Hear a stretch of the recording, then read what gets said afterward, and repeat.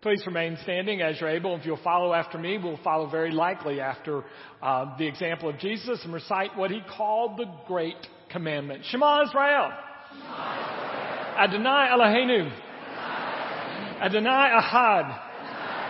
Hear, O Israel, the Lord is our God, the Lord alone. Love the Lord your God with all your heart, with all your strength, and love your neighbor as yourself. Be seated, please. To lead up to the scripture this morning, I need to tell you a little bit longer story. Last week we talked about King Saul. Well, today I want to tell you a little bit about King David as we come to the text. King David had a number of wives, so he had what we might say a blended family. And his oldest son was a guy named Amnon. But Amnon, his oldest son, fell in love with a daughter that David had by another woman, and her name was Tamar. She had a brother named Absalom. Well, actually, fall in love is too nice. He fell in lust, and he assaulted her. And after she told her brother that she had been raped, two interesting things didn't happen. The brother didn't respond, and nor did the father, King David. Instead, the brother, Absalom, waited 2 years to get revenge on Amnon for what he had done to Absalom's sister, Amnon's half-sister. And so 2 years later, he has a surprise party of sorts, and Amnon is surprised and assassinated. Now, Amnon is David's oldest son, so he is therefore the heir to the throne, and he is now dead. Now, Absalom knows this is not going to go over very well with his father, so he leaves the country. And his father lets him stay away for 3 years before finally his advisors say, you're upset about this, bring him back. So David brings back Absalom, who has murdered Amnon. And he's brought back with David, but David says, you can come back, but I don't want to see you, and then doesn't see him for 2 years. Well, Absalom makes good use of this time, and he begins to curry favor among the people. He hangs out around the city gate, which is kind of like City Hall, where decisions are made. And he said, if you got a problem for the king, bring it to me, I'll solve it for you. And so he begins to get followers. He begins to form his own army, and soon enough, under his father's nose, Absalom has established a full-scale revolt. And so war breaks out between the soldiers in support of Absalom and the king's army in support of David. And after a while, though, the tide begins to turn, and David's soldiers are winning. And so David says to his chief general and Joab and his soldiers, now, when you find my son Absalom, deal gently with him. For my sake, deal gently with him. Well, sure enough, they find Absalom, because in one of the most, in my mind, beautiful stories in the Bible, Absalom is riding along on his horse, and he has so much hair that his hair gets caught in a tree. We'll talk about biblical justice another day. And so he's caught in a tree, just hanging there. Well, the two soldiers come upon him, but they heard the king say, deal gently with him. So they're trying to figure out what to do. Well, General Joab comes up, and by God, he knows what to do. We're going to end this rebellion right now. And he kills Absalom. So where we pick up the story this morning is when David hears that his son Absalom has been killed. The king was shaken. He went up to a room over the gate and wept.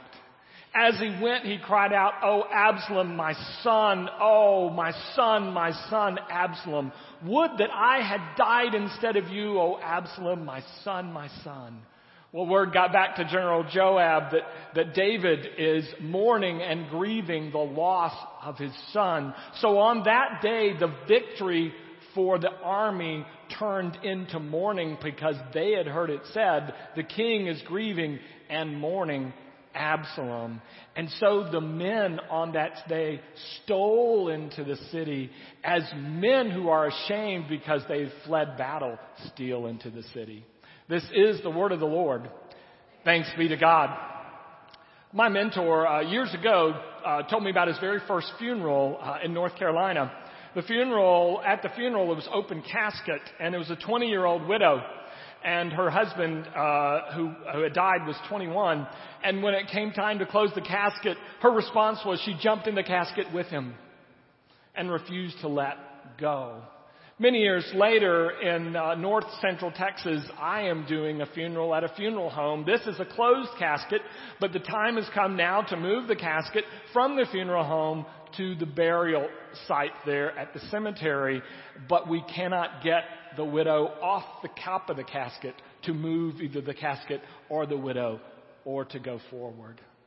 Why is it that grief can have such profound effects on people? I mean, look at David today. David is not a man unfamiliar with grief. By the time we see him in the story today, he's already lost a young child that he had with Bathsheba, who died as an infant. He's already lost his lifelong best friend, Jonathan. He's already had the crown prince, the heir to the throne, his oldest son, murdered by another one of his sons. He's gone through all that, and he's still standing. And yet at this moment, when word reaches him of Absalom's death, he is so out of control with his grief that he is on the verge of losing the support of his soldiers and maybe even losing his hard-fought kingdom that has just been restored to him. Why is it that grief sometimes works like that in people's lives? Hard to know. Last week we tried to establish that everybody's grief is the worst. I mean, there's no sense comparing your grief with another person's grief. We all take it individually. But when you see the effects of grief so different on one person, it begins to make you wonder why it's so different than one person. And some reasons, I suppose, are the circumstances of the loss could make a difference. That may make one grief different from you than another. Or perhaps the previous losses. Remember we said last week that losses are compounded by the time they get to you because a loss calls up memory of every other loss. So maybe it's just you have such a long history that this one, in a sense, tips you over the edge. Maybe. But here's my theory this morning as I look at David's story in the Scripture. David and Absalom have a lot of unfinished business on the table. Just a cursory look at their relationship shows that when Absalom had committed murder, first of all, when Absalom's sister was raped, David looked the other way. When Absalom committed murder, David more or less looked the other way. When his son was finally brought back to the palace, David looked the other way again and ignored him. And then when his son began to rally people and troops against him, again David was somewhat at a distance. A lot of perhaps unfinished business between the two of them. When I go back to my mentor's first funeral, the 20-year-old widow is a newlywed. They've only been married 3 weeks. They've already had their first fight. And as a result of the first fight, her 21-year-old husband apparently grabbed the keys to the truck and drove off. He said, "I'm going fishing." But he stopped at the bait shop along the way and picked up 2 6-packs of beer. And he consumed every one of them. Drunk, he fell into the very water from which he was fishing, and he drowned. And so her last memory of him is her husband driving off angry because of something in their relationship that had happened. When I think about the funeral I did in north central Texas, it wasn't an event like that, but as we planned the funeral, the widow had told me that the last few years they had begun to grow distant from one another. And they could see the gap, but neither one of them had taken a step to try to close that gap. It is quite possible that one of the main factors in intensifying our grief and any loss is the amount of unfinished business we have with a person who is no longer with us, either because they left or they have died. So here's my thinking this morning. I just want to share with you 2 things. One will probably be pretty obvious from what I've already said, which is I want to tell you something I think you should do before loss hits, before that moment of grief comes. And then I want to tell you something I think you could do afterwards.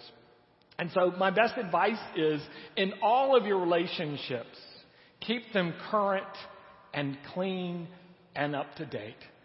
Take care of whatever needs to be said. Do whatever needs to be done while you still can. There are a number of occasions where the Bible will say, while it is still called today, most notably in Hebrews, and it'll talk about the day of salvation. Well, in the same way, we know that we only have this moment, to be sure that we're alive, and perhaps this moment to be sure the other person's still alive. And so while we have that moment, we need to say what needs to be said. Paul put it this way to the Ephesians: do not let the sun go down on your anger. Just don't take a chance. Deal with it now. If there's something that needs to be said, say it. Maybe you need to say, I'm sorry, or I was wrong, or maybe you need to say, I love you. A friend of mine was talking the other day about the practice of saying to his children before they go to bed at night, I am so proud of you. Every night, that's the last thing they hear before their head hits the pillow. Maybe there's something we need to say. Or maybe there's something we need to do. Maybe we need to perhaps invest more time in something. You've heard the old cliche that on our deathbeds, none of us is going to say, I wish I'd spent more time at the office. It's going to be the relationships that count. Jesus thought it was so important. He said, when you're coming to synagogue or temple or you're coming to church and you get ready to make your offering, and I believe offerings are a good thing, but that's another story. He said, don't do it. If you remember somebody has something against you, not you have something against somebody, they have it against you. He said, man, you just leave the temple, you leave the synagogue at that moment, and you go and take care of that. And you can tell the sense from some other parables that Jesus tells that his sense is you take care of it while you can. He'll say in one other parable, take care of the debt now. Settle before you go to court was another way he talked about relationships. Do what needs to be done. Say what needs to be done. Several years ago, my mother died, but she had congestive heart failure and Alzheimer's. But we knew that she was not doing well because the hospice had to move her to a hospice facility. But after she'd been there a couple of weeks, she rallied. And Thanksgiving Day and the day after Thanksgiving, she entertained the family, regaled us with stories, laughed, had a good time, followed everything that went on. And for the next couple of days was doing pretty well. I didn't realize in retrospect now that this is normal and this can happen. I thought it meant we had more time. So a couple of days later, my dad wasn't feeling well, and because I would pick him up every day and we'd drive over to see Mom. And so I said, he said, it's going to take me a while to get longer to get dressed. I just got up. I'm not feeling well. And I'm like, Dad, it's okay. Mom's doing pretty well. We could just go tomorrow. It'll be okay. Why don't you just rest? He said, no, I can be ready after a while. And I said, well, just rest. I'll go see her. And so I did, but I'm kind of a fairly important guy, so I had all these important things to do. So since Dad wasn't there, I didn't see Mom very long and went on about my day. And the next morning, called Dad, get ready. I'm coming to pick you up. Let's go see Mom. He said, I'll be ready. Then my phone rang, and it was hospice. My mother had died a few minutes earlier with no one by her side. That was a tough deal. It was a tough deal for me. Tough deal for Dad, because I thought that there'd be another day to say some things. There'd be another day to talk. And there wasn't. So take care of things while you can. But if you can't, or even after the grief event occurs, you're not finished, there's still something you can do. And the word I would give you, which is a word I had to learn and practice, is forgive. When there's been a loss, you're going to need to forgive at least the person who's no longer here. They left or they died. Even they left you for whatever reason, you need to forgive them. Even if their death wasn't their fault, you still forgive them for leaving. And you forgive yourself for what you have left undone. Because to not forgive yourself is it's like having a wound that you just pick at every day, and it cannot heal. It cannot get better. At some point, you have to give yourself some mercy. And you have to give the situation some mercy and to forgive. You've probably heard this famous saying by Alexander Pope, who lived in the 18th century. He said this. He said, to err is human, but to forgive is... Do you know his story? He had issues, part of it with his appearance, but he had issues with people. This is a guy that held a grudge. This is a guy that never got around to that divine part. And his life, even for all of his amazing writings and translations that he did of ancient texts, was not a happy one. At some point, We have to forgive. To not forgive basically just compounds your losses. It can turn one loss into another loss, because while you're still angry or resentful or bitter about one situation, you cannot move forward to face the next situation. And so it's a very bad use of your life to allow the same hurt to hurt you over and over and prevent you from moving in the directions that God may be opening for you. Wherever you are, after the loss, forgiveness is most always going to be appropriate. Stories told of Robert E. Lee. After the Civil War, he's being entertained at a woman's house for dinner. She takes him outside. She shows him the charred remains of a tree, and she said, "See that, General Lee?" She said, "The Yankees did that. And I leave that tree in my yard to remind me how much I hate them." And Robert E. Lee's response, when she kind of looked at him like, "What do you think?" He said, "I'd chop it down and forget it. I'd chop it down and forget it." There's a sense at which to not forgive just continues to pile on the loss till it even gets worse. There's another story about Robert E. Lee that I think is interesting, and it's interesting because there's a controversy with it. Sometime after the Civil War, he's at St. Paul's Episcopal Church in Richmond, historically and up to that time a segregated church. But there is a freed man, a freed slave, who when it's time for communion is the first one to come forward to the altar rail. And according to all the witnesses, as soon as the former slave went to the altar rail, Robert E. Lee went to the altar rail and kneeled next to him. But what's fascinating to me is the way it is spun. A lot of people spin the story as this, as Robert E. Lee is saying, "Well, I know it's a new day, but by God, it's not going to keep me from worshiping the way I want, so I'll go up to the altar no matter who's there." Which is kind of an interesting twist, I think. And then, of course, the other way is to say that he understood that these were new days and that he would need to forgive himself, seek forgiveness from others, and extend forgiveness for him to move forward and for our country to move forward. Now, I think that story is sort of a Rorschach test for us.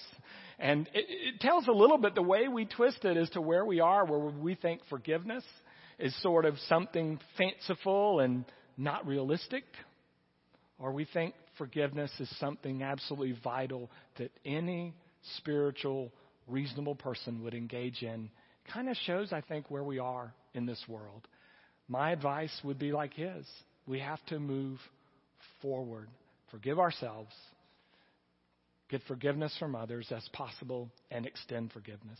Billy Graham tells a story both in an old crusade and I think also in an article in his magazine years ago.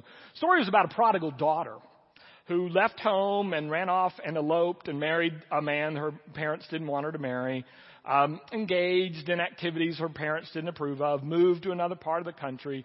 Well, sure enough, as her parents could have predicted, that relationship fell apart. But she stayed in another part of the country, continuing to practice values not quite like her parents' values, and she found herself in a very difficult situation. Well, somebody who knew her and also knew her parents found out about it. And they called her parents and they said, "I know where your daughter is. This is what's going on. My suggestion is that you write her and invite her home." And so the parents thought about their daughter who had basically wished them dead and had lived her own life her own way, and they had to decide what to do. And this is what they did. With her new address, they wrote her a letter. They stuck a check in the letter, enough to pay off the debts she had acquired in this eastern state and enough to help her move back home. And they said in the note, it was very brief, "Please come home." As the story goes, she opened the letter when she received it. She did pay off her debts. She did get her stuff. She did move home. It seems to me in times of grief, we find ourselves generally in one of two places.